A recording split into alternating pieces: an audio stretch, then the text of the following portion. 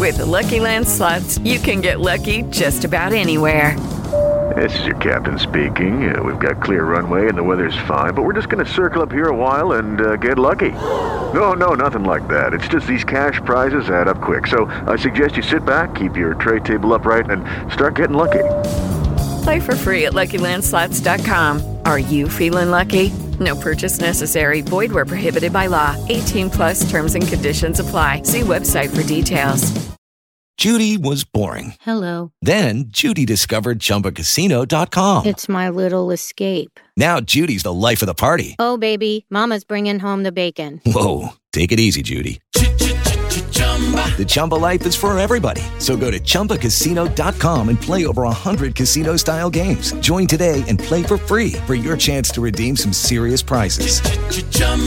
ChumbaCasino.com. No purchase necessary. Void where prohibited by law. 18+ terms and conditions apply. See website for details. With the Lucky Land Slots, you can get lucky just about anywhere. This is your captain speaking. We've got clear runway and the weather's fine, but we're just going to circle up here a while and get lucky. No, nothing like that. It's just these cash prizes add up quick. So I suggest you sit back, keep your tray table upright, and start getting lucky. Play for free at LuckyLandSlots.com. Are you feeling lucky? No purchase necessary. Void where prohibited by law. 18+ terms and conditions apply. See website for details. So welcome everybody to the latest edition of Macklin's Take, and it is the day of the weigh-in for Dillian Whyte against Oscar Rivas, and it's quite a rainy, quite wet Greenwich we find ourselves in at the moment. We're all just killing a bit of time before we head off to Spitalfields Market later on to see the big men weigh in. The lighter weights have got on the scales just down about 10 yards away from us inside the hotel restaurant, and I'm very pleased to say that joining myself and Matt Macklin today is somebody who's also killing a bit of time this afternoon, because he will be in Oscar Rivas's corner later on alongside Mark Ramsey. He's somebody who works in a lot of corners all over the world. I'd love to see his air miles. They must be off the scale. It's great.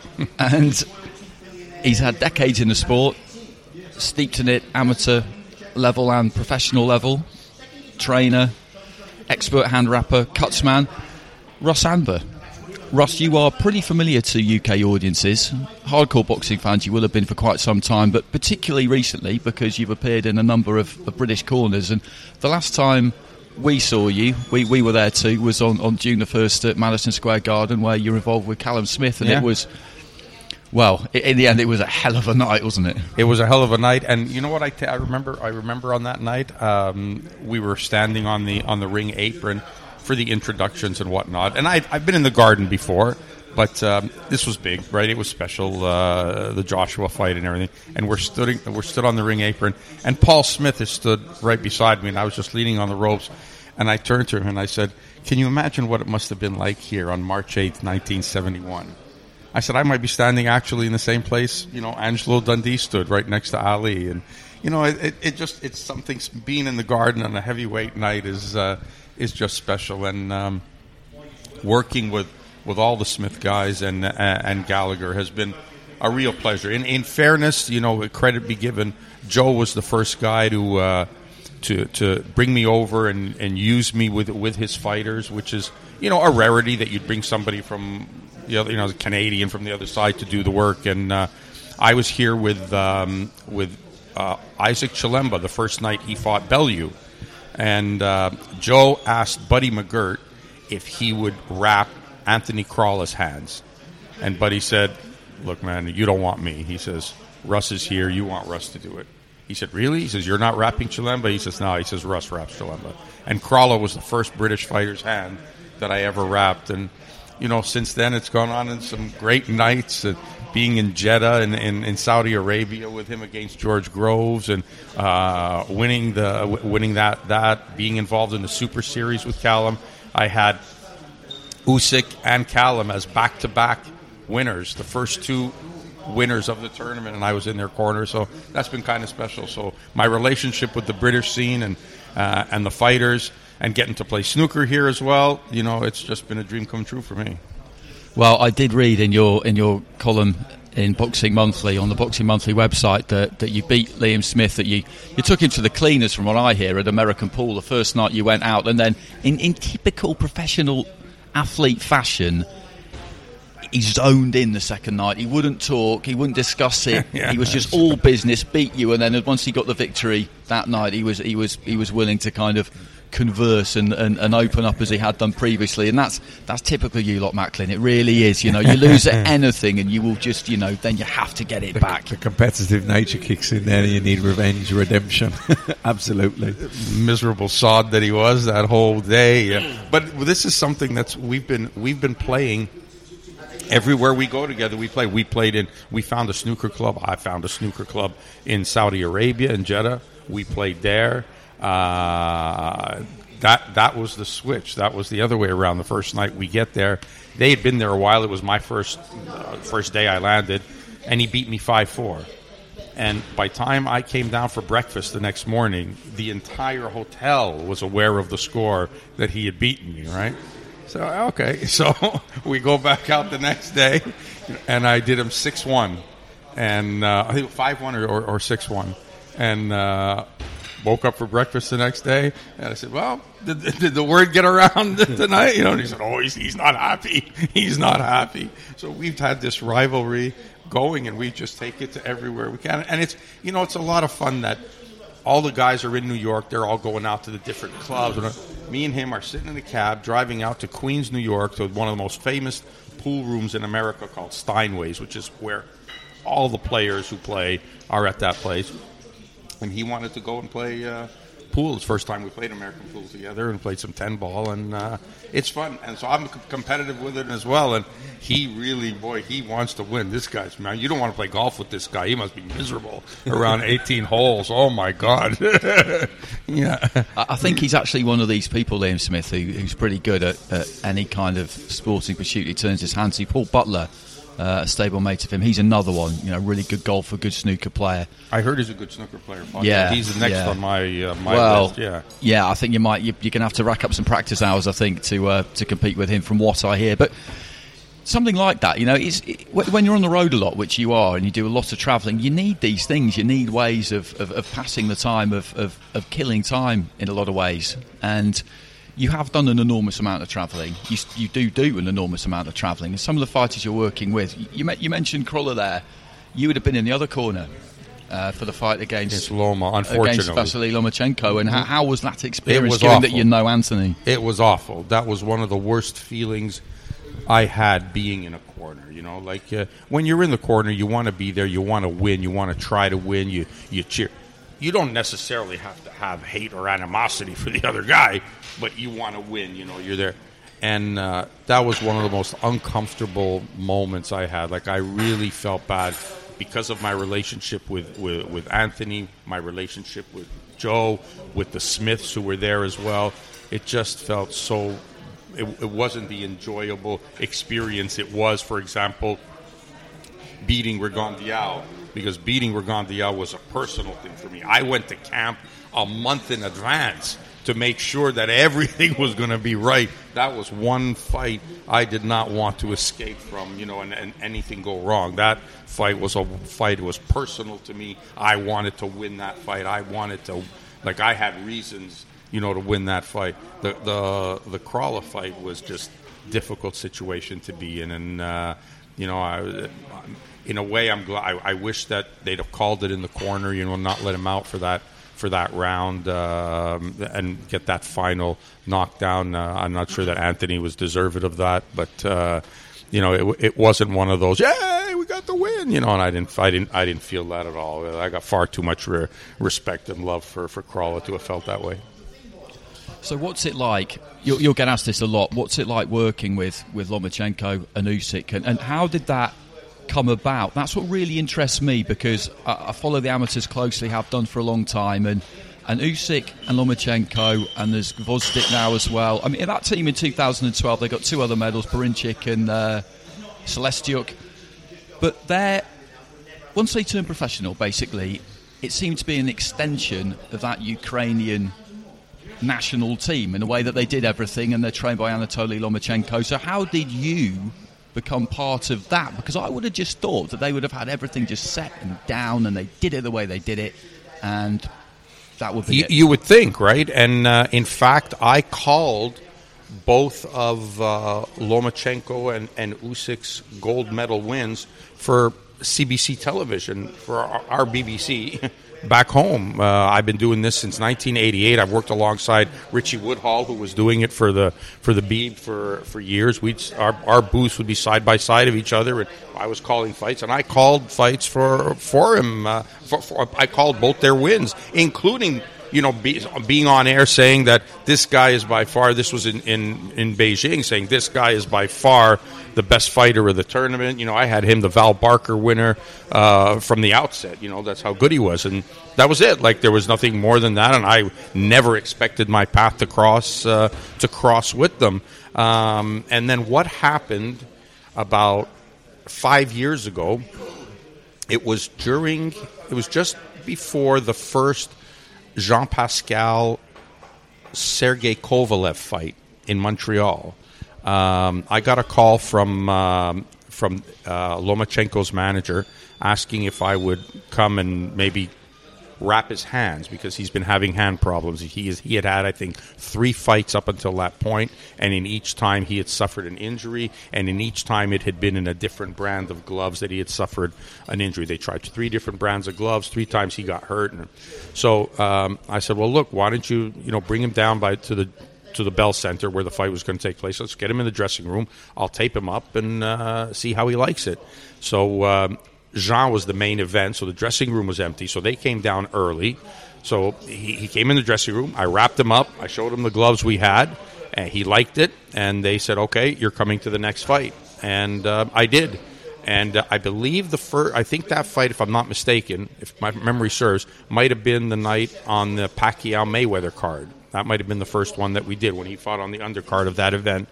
And everything went well. We made the gloves for him. I taped him. No issues in the fight. The fight, I think, went 10 rounds before he stopped the guy. So he had plenty of work. And he turned around. We got back to the dressing room, and all he did was turn around to me, and he extended his arm, and he said, "Welcome to Team Lomachenko." And I've been there ever since. And I've wrapped him and made gloves for him for his next 10 fights, of which he stopped everybody except Pedraza. And Pedraza, he dropped twice. So, and when I tell you this, without not even as much as a bruise on his hand. And that's how I got the job, and that's how it transpired over to Usyk, because Egis Klimas' management had Usyk, and he brought me in. So I worked with a couple of Egis' guys, but that's where it came from. That's where the relationship began, was with Egis and Lomachenko.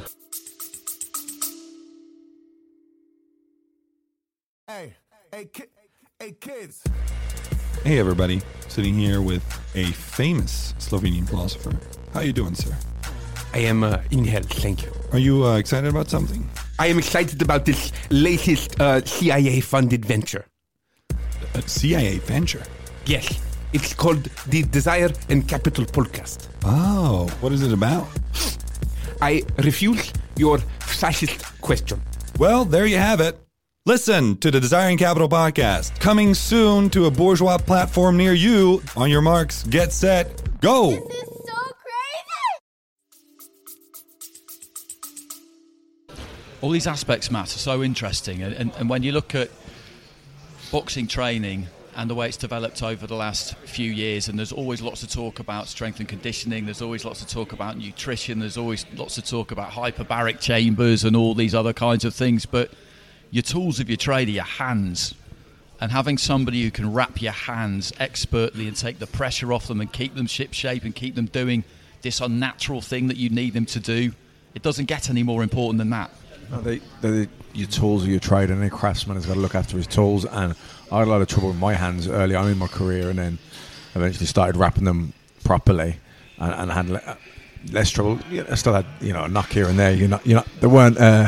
They weren't given to us to punch people in the head with, but if you look after them properly and you're punching correctly, you've got a good chance of ending a fight and they'll be okay. But certainly Russ has got a reputation for being one of the very best there is in the business. I know he's a perfectionist. I know he does an absolute 5-star job on them. I've seen them myself. Also Cutsman, but I want to just mention as well that Russ isn't just a cutsman and a hand wrapper. He's been involved in training with fighters and guiding their careers too. My first, when I first met Russ, we talked about David Lemieux. Lemieux was cutting through everybody at one time. He really big hype. He was getting HBO dates. He was basically destroying everyone inside 3 rounds. Got thrown in fairly early. Then against Marco Antonio Rubio, got stopped I think in 7 rounds. Then in his next fight, went in against Joaquin Marcin, which I think they thought would have been a win. It should have been a comfortable-ish win, but he got beaten well over the 12 rounds. And then I was particularly aware of the backstories of these things because I fought Alcine in Alcine's next fight, and it was actually my comeback fight from the loss against Sergio Martinez. And I knocked Alcine out in a round. And there was a couple of times I was matched with Lemieux, but me and you spoke. I think it was out in Las Vegas. I think, or maybe it was in New York, about Lemieux, and you were telling me how he started believing his own hype, and other people got involved, and his career went sideways. That's exactly right. I coined it as puncher's disease. He started thinking, man, anybody I hit, I'm going to knock out. I had David since he was 9 years old, but my initial impact on the scene as a boxing coach and what I had been doing training fighters goes back to, I started in 1979, but my first world champion was Otis Grant. And against Ryan Rhodes. That's right. So that's where, that was my first one. And I had Otis since he was 13 years old. So I'm kind of proud to say that the guys that I've trained and developed and worked with, I've had from the cradle, from the crib to the championship, which is I'm kind of proud of as a coach, because there's not a lot of fighters who end up being able to do that, No, for me, that's a real coach.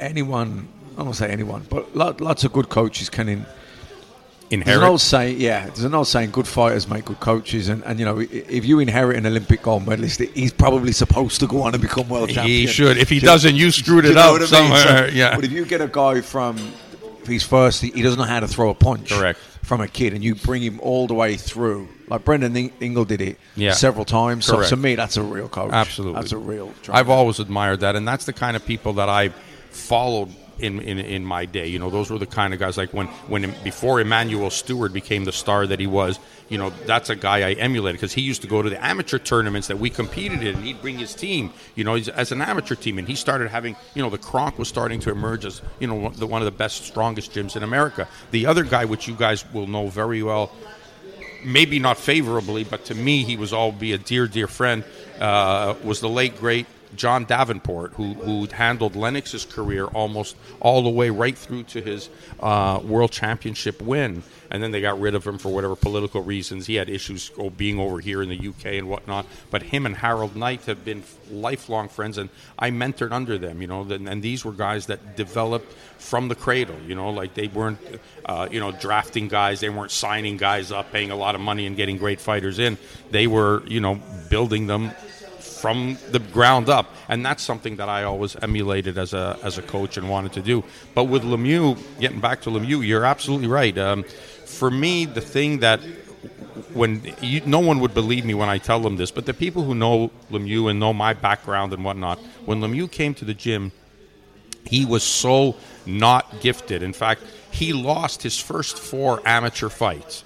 And he was not very good, he was just a little kid trying to learn. He wasn't a great athlete, he was just trying to get it in. We used to make a joke and say, if we showed Lemieux something in January, we're hoping that by June he has an idea of what we're talking about. That was what we were dealing with, right? So he wasn't a quick learner then? Not at all, not by any stretch of the imagination. Then, at a certain point, when he hit probably around 16, 17, a little bit of punching power started to develop. This didn't happen when he wasn't a little kid, could punch hard, but he grew into punching hard. When he came to the gym, like I said, I had him since he's 9. By the time he was 12 years old, he had the keys to the gym. He would open the gym and close the gym. He worked hard in the gym. He was the first one in, the last one out. He'd box with anybody. He wanted to learn. He was like a sponge. He would absorb information.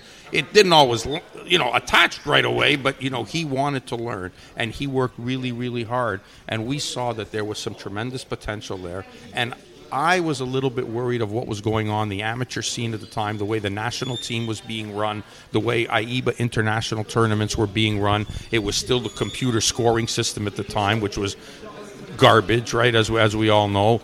And so I got a little worried about leaving him on the national team and putting him in the hands of other guys as such a young, hot prospect, So that's why we made the decision to turn him pro, where we felt we could develop him early. We'd be able to pick the opponents that we needed to move him along and so forth. So we did. So he turned pro at the age of 18 years old. And I specifically said at the press conference, and you can ask Yvon Michel this because we were talking about this. So I specifically said I said, I'm not here to rush this kid's career. I'm taking a Julio Cesar Jr. approach to this kid's career. He's not going to be involved in any world title fights until he's had 40 pro fights. Because when he's ready to fight for the title, he's going to be ready. When the title shot comes around, he's going to be ready. And I said that at the press conference. And if you look back at his career, I think he was at fight 35 when he beat Anber for the title. So that many years earlier, I knew that that's where we were going to have to be at for him to win. But the powers that be along the way, including Yvon, who's partly to blame for that, we got this fight. No, I was in Yvon's office pleading with him not to take the Rubio fight. I said, we don't need it.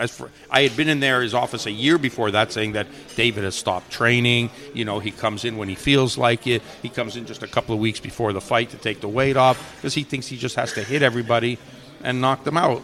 And Yvon said, no, don't worry. He'll be fine. He's going to beat Rubio. I said, that's going to be the worst thing that'll happen, And for 5 rounds, he battered Rubio from pillar to post and then ran out of gas. And that's what happened. So, he started believing his own hype.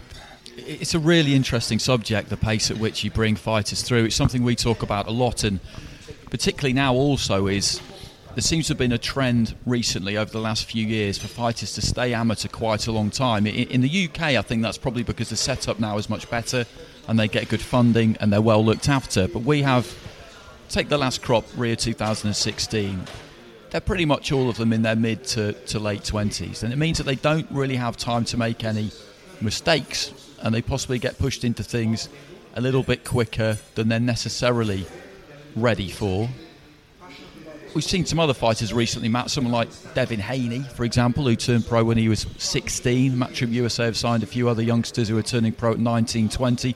Dalton Smith at 22. He was well placed with the GB setup.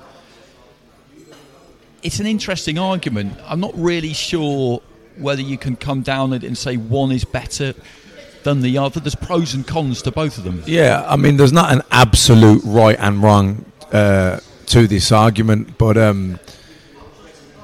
what Russ said there was interesting, and I can't remember who said it. I think it might have been my old amateur coach said it, when the 4 2-minute rounds and the computer scoring was at its peak. He said, you know what? Amateur boxing has now become a bad apprenticeship for professional boxing. It is. The 4-2s, he said it's become a game of fencing. The 3, and now it's gone back to the 3-minute rounds, 3-3s, the manual scoring. You're always going to get bad decisions. You're always going to get bad decisions in the professional boxing, and you'll get decisions that some people were bad, but in hindsight, was it bad? It was close. It was subjective. Did you like the work rate? Did you like the power shots? It's going to be an ageless argument within boxing. But I want to go back to something there that Russ said. And this is when we're going back to the real trainers and what you see. Training a fighter, managing a fighter, training a fighter. You're not thinking about 8 weeks or 10 weeks or 6. You're thinking about 10 years. Where's this guy going to be in 3 years? Where's he going to be in 5 years? How long is it going to take? When do I think he'll be ready for this level? When do I think he'll be ready for that? And then you got to have that plan, and you can be that can change because it's a results based, performance based business. And if he's performing better than we thought, then we move a bit quicker than we thought. But you've got to sit down and have a plan in your head, and you've got to be able to have that foresight, that vision to see where he's going to be. Now, I know a guy, he's short and he's stocky, but he's strong and he's got a good head movement. Well, he's going to be this kind of a fighter, so we're going to work. This is where I need to build him to. So these are the kind of drills we need to do. But he's not going to become the finished article in 10 weeks or 6 weeks. It might take 6 years. If he's 20 years old and he turns pro, he might be 26, 27 before he's at his peak. So then you've got to match make, you've got to pick the right fights, and you've got to do that accordingly. Then you've got to market him properly. Where's he going to go down? Well, what's his fan base going to be? Do you know what I mean? There's so much that goes into building a fighter, developing a fighter in terms of his style, his strength, all that kind of thing, having the patience and the experience, but then managing the fighter, picking the right fights. That has to coincide with it and go alongside it. But it's almost a lost art, really. There's not that many guys doing that now. Most people are so impatient, and people are comparing on social media, and they're thinking, oh, this guy's got this strength and conditioning guy, and this is what he does, and do you know what I mean? They're comparing, and he's had a good win, so it must be because of that. No, maybe he had a good win because he's a good fighter. Maybe what he's doing is wrong, but he's won in spite of, not because of. And there's not that many guys now around that are real proper boxing guys that have the experience and knowledge and the patience to have the vision and understand this is a vision. Well, this vision is going to take me 5 or 6 years to play out, but one day at a time we start moving towards it. But TV networks, promoters, they want them results yesterday. They want it now. Like you say, David Lemieux rushed into a fight. I remember having breakfast in Youngstown back in 2009 when in the December I was over there at one of Kelly Pavlik's fight. Coming down to breakfast, was sitting down now, me, Gary Hyde, Bob Arrow, Freddie Roach, we were chatting, having breakfast, talking boxing. And I was obviously looking to get involved in the Pavlik fight. I realised this fight wasn't on HBO, and I was like, so I said to Bob, I thought it was an exclusive deal with Pavlik with HBO, and this obviously is on your own pay-per-view platform. He said no. He goes, I never do an exclusive deal again. He said, because every fight's different. He goes, years ago, he said HBO were throwing all this money at us. They wanted to make Oscar De La Hoya against, I think it was Gennaro Hernandez. Was it Gennaro? Yeah, I think it was Gennaro Hernandez. And so I go to Bruce Trampler. I said, look, they want to make this fight against Hernandez, and he said, no, not yet. He said, well, HBO are offering this much money. He said, no. I said, I don't like that fight just yet. So he said, we took, but they were adamant that he was going to fight for this world title. So we took a different fight against Jimmy Bradell for the WBO version. He wins the fight. I think moves up in weight, or makes a defense, moves up in weight. Anyway, a couple of fights down the line, they move up in weight and they bring Hernandez up in weight. And Oscar De La Hoya beats him. Right. And they were saying, he said, look, in reflection, it would have been dictated to by the TV network and rushed into that fight. Maybe Oscar wouldn't have beaten Hernandez at that point, and then Oscar wouldn't have gone on and earned all the millions that he did. So, matchmaking and there's TV networks. And they have their say, and they want what they want to do, things on their time scale, and their interests. But if you're the manager, or the promoter, the manager, the trainer, on that side of the fence, then you've got to do what's best for your fighter.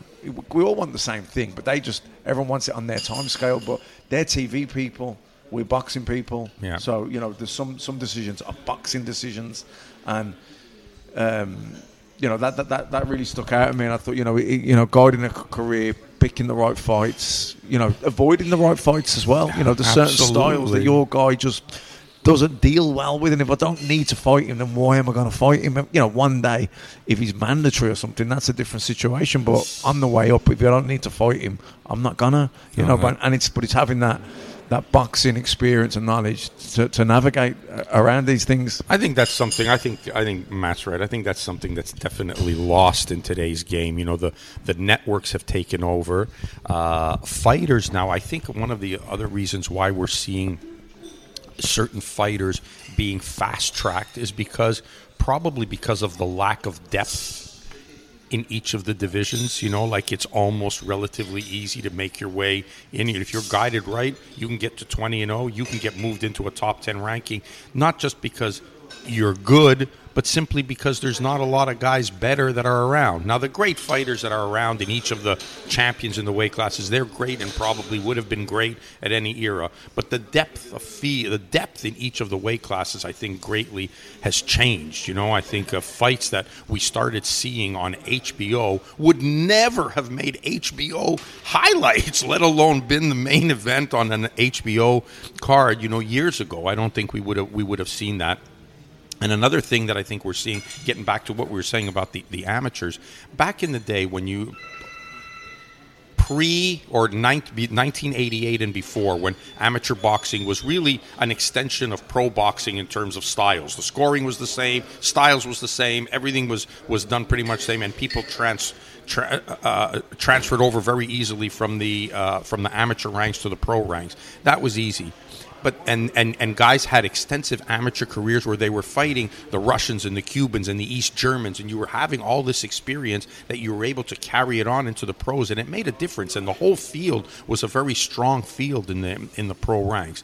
And proof of that is that the fighters now from the Eastern Bloc countries that are emerging, with their extensive amateur background, they are so good and have had so much vast international experience. Not only were they taken part, but where they've dominated on the international scene, they're able to be fast-tracked and they're turning pros, and in a short period of time, are winning titles. Like, look at Lomachenko. I mean, he hasn't had 15, I think he's at 15 now, and he's already won 3 world titles. Usyk has unified all the belts inside of whatever 15, 17, 20 fights that he has now, which was unheard of before. But that's because their amateur background was such a pedigree, and they're able to be fast-tracked into an already thinning pro ranks. But it's a balance, isn't it, Russ? Because there's some guys then, that turn pro 18 with not such an extensive amateur background, but they've got a good manager and a good trainer who knows the game. And he has to be moved. And he knows you're 18, you haven't got your man strength, you're not experienced,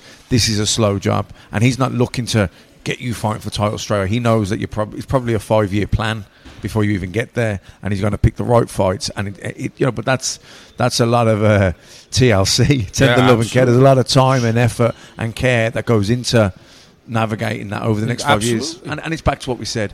When you look at a fighter, I've never trained a fighter, but I've managed several. But if I was training a fighter, I know that I'm looking at him and I'm thinking, where are you going to be in 5, 6, 7 years? And now I start building towards that. Yeah. That you make, in Madison Square Garden, when you go into the foyer, there's a model of Madison Square Garden before it was built. Now, in order to build Madison Square Garden, they had to know what they were trying to build. Yeah, you know what right, I mean? So you needed the model. You make the plan and you do the model, you design it, you make the plan, and then you build the model. Now, this is what it's going to look like when it's built. Yeah. And then you start building it, and that's the same with a fighter. You've got to have you need to know what you're trying to build. You've got to have that vision. And then you've got to accept and realise and understand that's going to take me 5 years to get to there. Yeah. And now I can only achieve so much in 10-week segments. Yeah. And then he's got to mature physically, and it takes time. And sadly, Matt, a lot of people don't have that vision. They see the fighter they have in front of them right now. Okay, yeah, we'll take this fight. Yeah, we'll take that fight. And they just reject or accept fights based on whether they think they just go fight to fight. They think they can win. Yeah, good fight. We take it. But nothing with a plan down the road of how it gets better. You're right. I mean, listen, I've been in this game for 40 years. I've seen a lot of changes. The game that I see now is way different than the game that I came into. It's far different, especially in the maneuvering of fighters. A perfect example for me of how the game has changed somewhat. And I've been lucky that I benefited from that. When I started coaching fighters, training fighters, it was 1979. I was 18 years old when I started. I turned 18 in March, and I started coaching in September, and I was working with a middleweight from the United States named Vinny Curto, who had 100 pro fights. I started working with him. That was my start. So I got blessed quickly with a great fighter. But in those days, it was commonplace that a trainer learned to be a cut man, and he learned to wrap hands. I mean, this was part and parcel with your job as a trainer. You're a trainer. You have to know how to do this. You have to deal with cuts. This wasn't a specialty position. It wasn't a specialty position. Doing pads wasn't a specialty position. Now, doing pads, being a cut man, strength and conditioning coaches, trainers, hand wrappers, They're all specialty positions. Well, as a result of that, now I got a reputation of being a good hand wrapper, but that's just because the trainers have not learned their trade properly. Because you should be able to wrap your hands. You should learn that. It should be a given. Yeah, it's a given. Yeah, how could you not? How could you be a trainer and not be able to do that? So, I mean...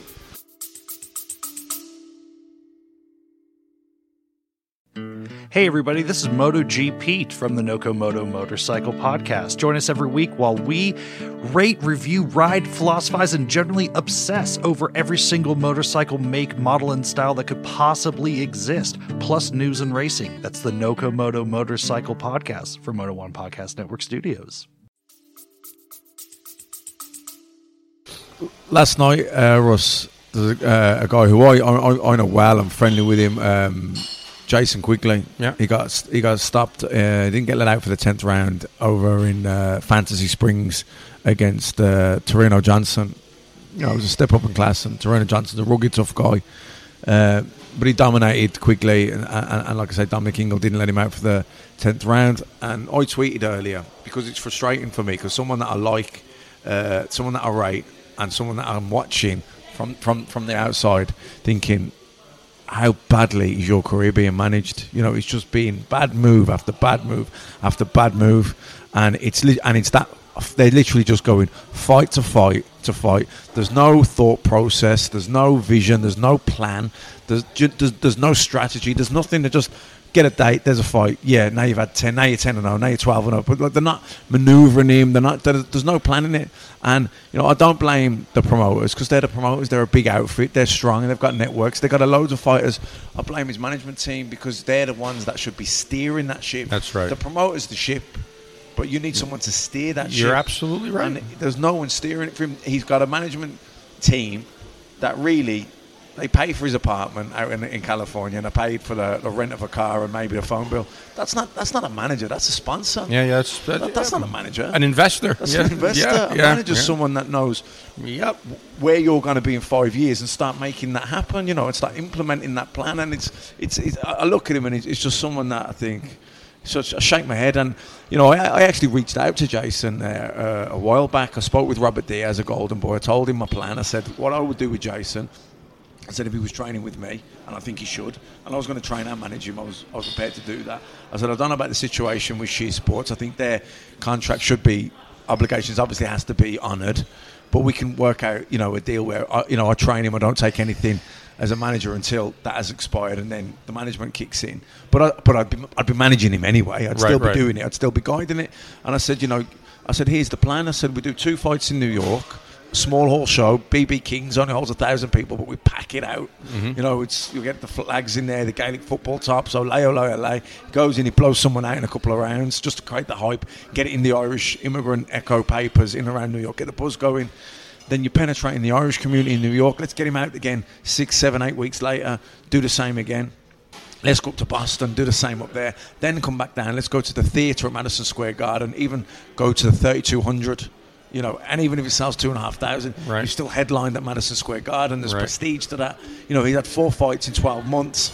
He's penetrated the Irish community in New York. He's penetrated the Irish community in Boston. He's got it's snowballing now. He's not boxing in Fantasy Springs on ESPN Deportes. Yeah, exactly. Where it means absolutely nothing. Where it means absolutely nothing. And his nickname's El Hannibal. I mean, you don't have to be a marketing guru to realise that that's a terrible move. You know what I mean? And do you think there's... Do you think now that more than ever there's this kind of temptation for fighters, promoters, managers to always want to try and go global? Everybody wants to box abroad. Everybody wants to kind of grow their brand. That's a word I hear a lot, which I absolutely despise in all sporting circles. Sell out your local arena. What's wrong with that? That used to be what people did. That was the concept, wasn't it? Boxing is bubbles, and you've just got to be huge in one bubble. Felix Sturm wasn't a global. Well, he was known because he's a world champion, but he was in the boxing world. But he was huge. His bubble was Germany. He was mainstream in Germany. In Germany, when I fought him, he was on the billboards going down the streets. You know what I mean? So he was huge in Germany. Now, if he'd have fought in Dublin, he wouldn't have been huge. No layman on the street would have known who he was. But people on the street in Germany knew him. And that's always the way it's been. And I think America is still the bubble. But if you're like Lucien Boutet.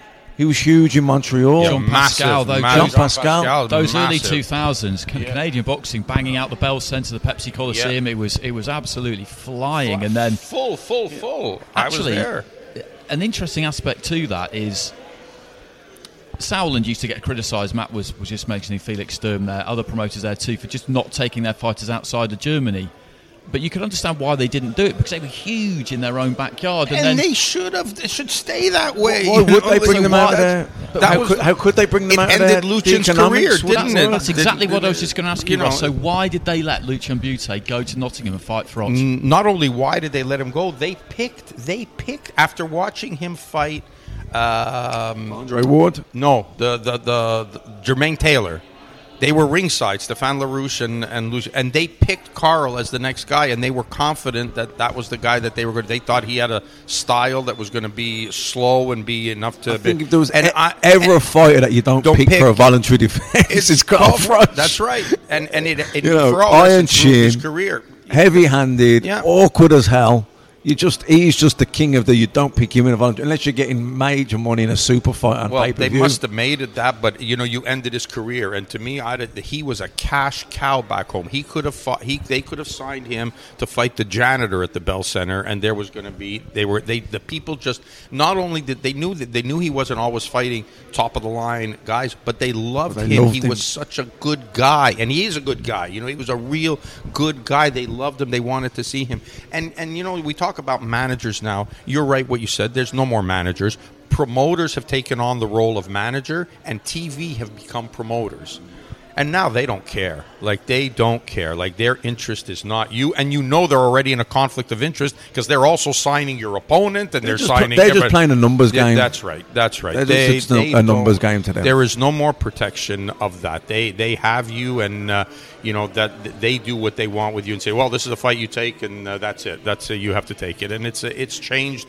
The landscape of boxing has changed greatly, especially in the way business is done. Fights not made because fighters are on with different networks and whatnot. It's insane. Arum and King put together Leonard and Duran, with both of them, and it was early in Leonard's career. Technically, you consider he won the Olympics in 76. He fought Duran in 80. That means he turned pro, developed, and fought Duran inside of 4 years. If King and Arum were able to make that happen, it's unfathomable now how fights don't happen. The fact that Kell Brook has never fought Amir Khan in this country is insane. It's insane. And that's just one that comes off the top of my head, And you're more interested in, like you said, these guys want their own brand, they want their own logo, they want the T-shirt, they want everything except the fundamentals of being a great fighter and actually winning and becoming champion of your city, your county, take over the area. Then you move on to America and to conquer the world, that they lost sight of that concept, I think. Is that why it's so enjoyable to be around the likes of Lomachenko and the likes of Usyk, because they've got a very clear vision they seem to have had from the beginning as to how they were going to do things. Yes, they've got big promoters, but at the same time, they do seem to be steering that ship, or are they? Well, Usyk didn't have the big promoter. Usyk kind of went promoterless. He signed with K2 and they weren't doing it. They're trying to get him fights here and there. Different, much different. These are guys that you've got the pony. They've got the pony in these guys. You could have put anybody in the ring with these guys. There would have probably been so little guidance and steering that you would have needed to do because they were going to win. These are the rare and gifted few. So I'm not sure that's a fair example. Yeah, they're not the rule. They're the exception to the rule. Yeah, they're the exception to the rule. I agree. I'm not sure that you can use them as the example because they decided they're going for the big thing early and fast, and they had the ability to. They were Lomachenko wasn't just an Olympic champion; he was a two-time Olympic champion. And what he said in London, Beijing, he was worried about winning the title. He wanted to be gold medal champion. He said London. He said I just went there to get my medal, because I just went through the motions to get my medal. When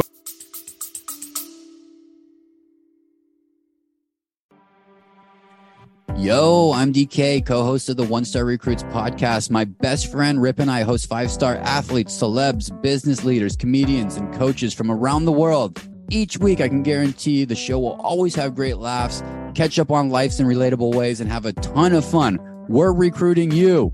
We are the One Stars, which means we can ask the questions that no other podcast asks to guests like Joey Chestnut, Evander Holyfield, Bobby Hurley, Jenny Finch, Ryan Lochte, Montel Jordan. New guests every week, compelling interviews that you want to hear. Check us out wherever you get podcasts. One Star Recruits.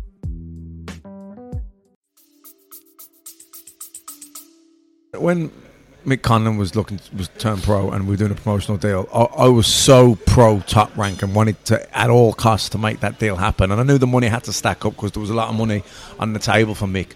But I was trying so hard even before we talked money with Top Rank to get it through to Mick that listen Mick, these are the people to be with because these have got the best matchmakers and these will develop your career. They'll know exactly the right pace to bring you along. They won't hold you back and they won't rush you.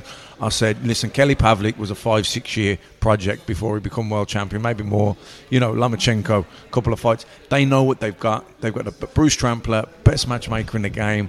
They've got the most clout, the most power. They will get you the opportunities when you are ready, and they won't rush you. They're not short-sighted. They'll take their time. They tick every single box twice. I said, obviously, I'm going to get you as much money as I can, but I want you to understand that it's more important to be on the right ship with the right people steering it, and the money is secondary because the money's going to come when you become world champion. And he listened to me, and actually the money was great, and we got the great deal, and he turned pro, and now Mick's like the profile of a world champion. You know what I mean? And he's packed out the theatre of the Garden several times already, and that was someone that listened to me. And then you compare that to someone like Jason Quigley, who, ability-wise, is he any better than Mick? I don't know. Maybe he is. Maybe he's not.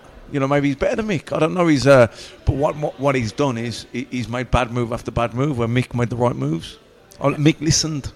And I have to say, I don't know if you agree with this or not, Matt. From the little that I know, it seemed to me that one of the best moves that Mick eventually did was to come back to Ireland and keep his training base here instead of being in California. Definitely. I think he's learned more, he's developed more. And he's happier. And I think that was always the thing. I think it was important for him to go and spend when he was going to be his first couple of years, especially the first year when he was going to be boxing 6 times in the first year, and he wants to be available for media TV and shows whatnot, and media stuff. I think it was important that he spent that first year at least out in America, in camp there, in somewhere like Manny Robles, who, probably wasn't really the coach for Mick, but he had a good stable. There was Oscar Valdez, there were champions in and around his way, Magdaleno, who he can look up to, inspire against and test himself, engage himself against. And I thought that was crucial for his apprenticeship, particularly in his first 12 months. But I think definitely coming back and getting settled at home was the right move at that time. I think so.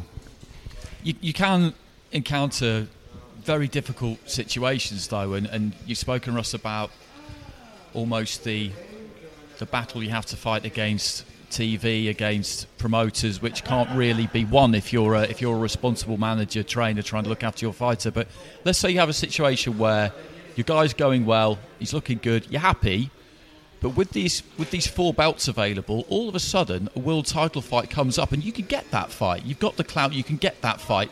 Let's say Anthony Joshua, Charles Martin, you can get that fight, and you may well win it. And then you're a world champion.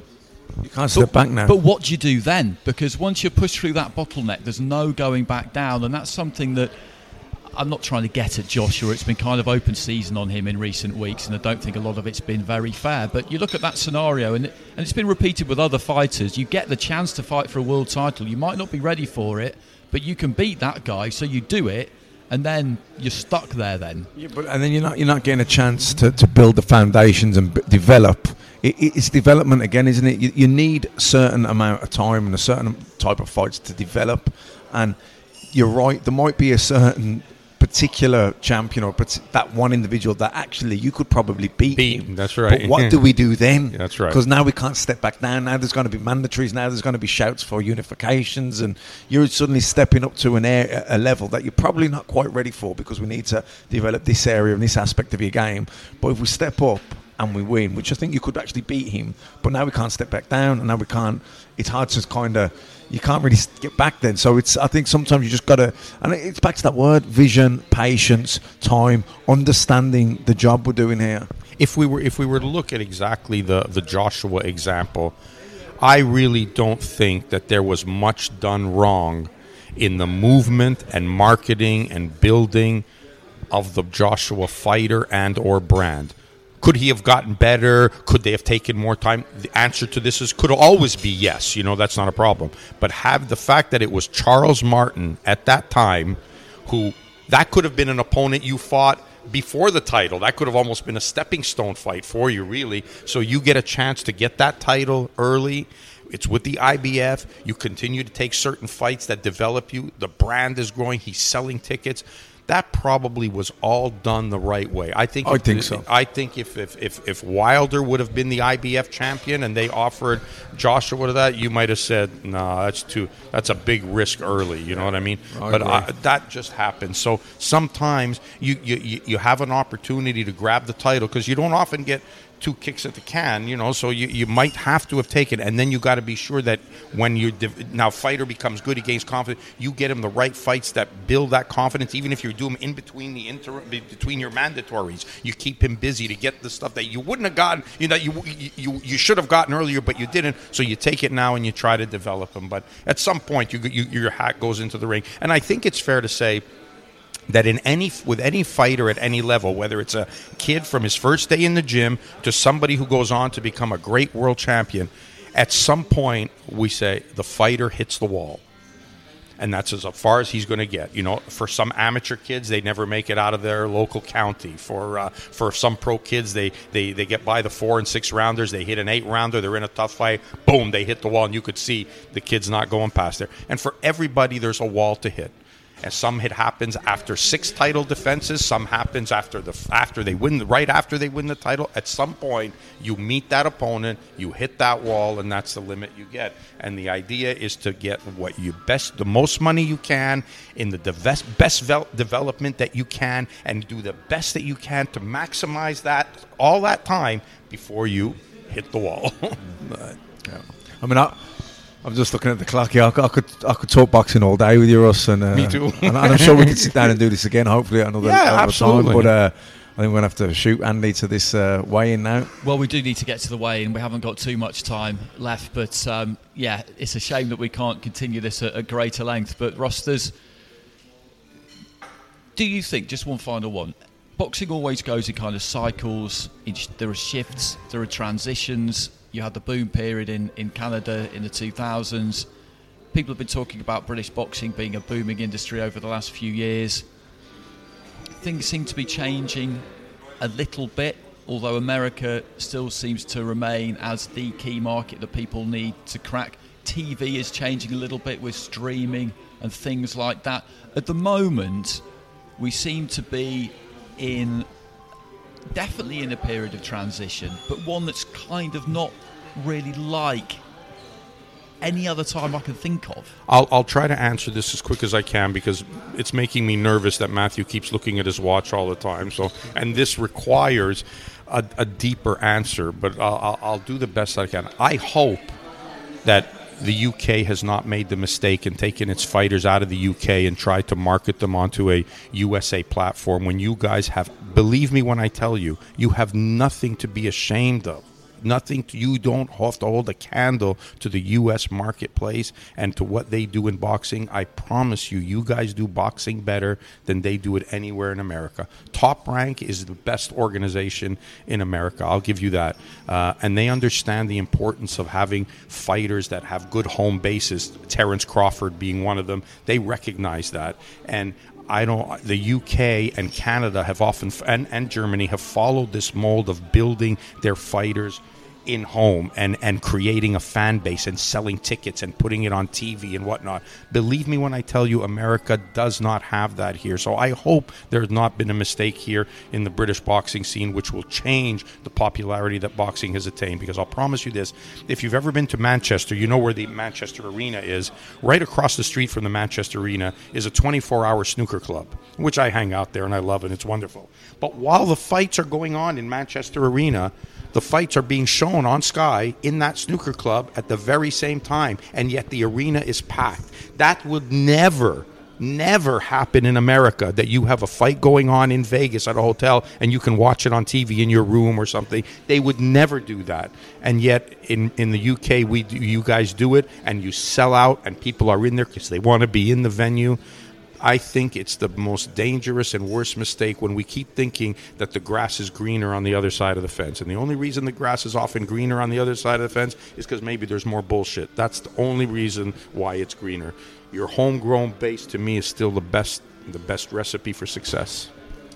And with that, Russ Anber has dropped the microphone and walked away, because that is the perfect way to sign off. Russ, that was a great answer. And we will definitely do this again, because we know that we'll see you again sooner rather than later, hopefully. I hope so. Thanks very much for your time. And Matt, you're right. We do need to get over to the weigh-in. Thanks for listening, everybody. And get onto iTunes, give us a rate and subscribe and all that good stuff. And we'll be back again soon. Sports Social Podcast Network. Hello, it is Ryan, and I was on a flight the other day playing one of my favorite social spin slot games on ChumbaCasino.com. I looked over at the person sitting next to me, and you know what they were doing? They were also playing Chumba Casino. Coincidence? I think not. Everybody's loving having fun with it. Chumba Casino is home to hundreds of casino-style games that you can play for free anytime, anywhere, even at 30,000 feet. So sign up now at ChumbaCasino.com to claim your free welcome bonus. That's ChumbaCasino.com and live the Chumba life. No purchase necessary. VGW. Void where prohibited by law. See terms and conditions. 18+.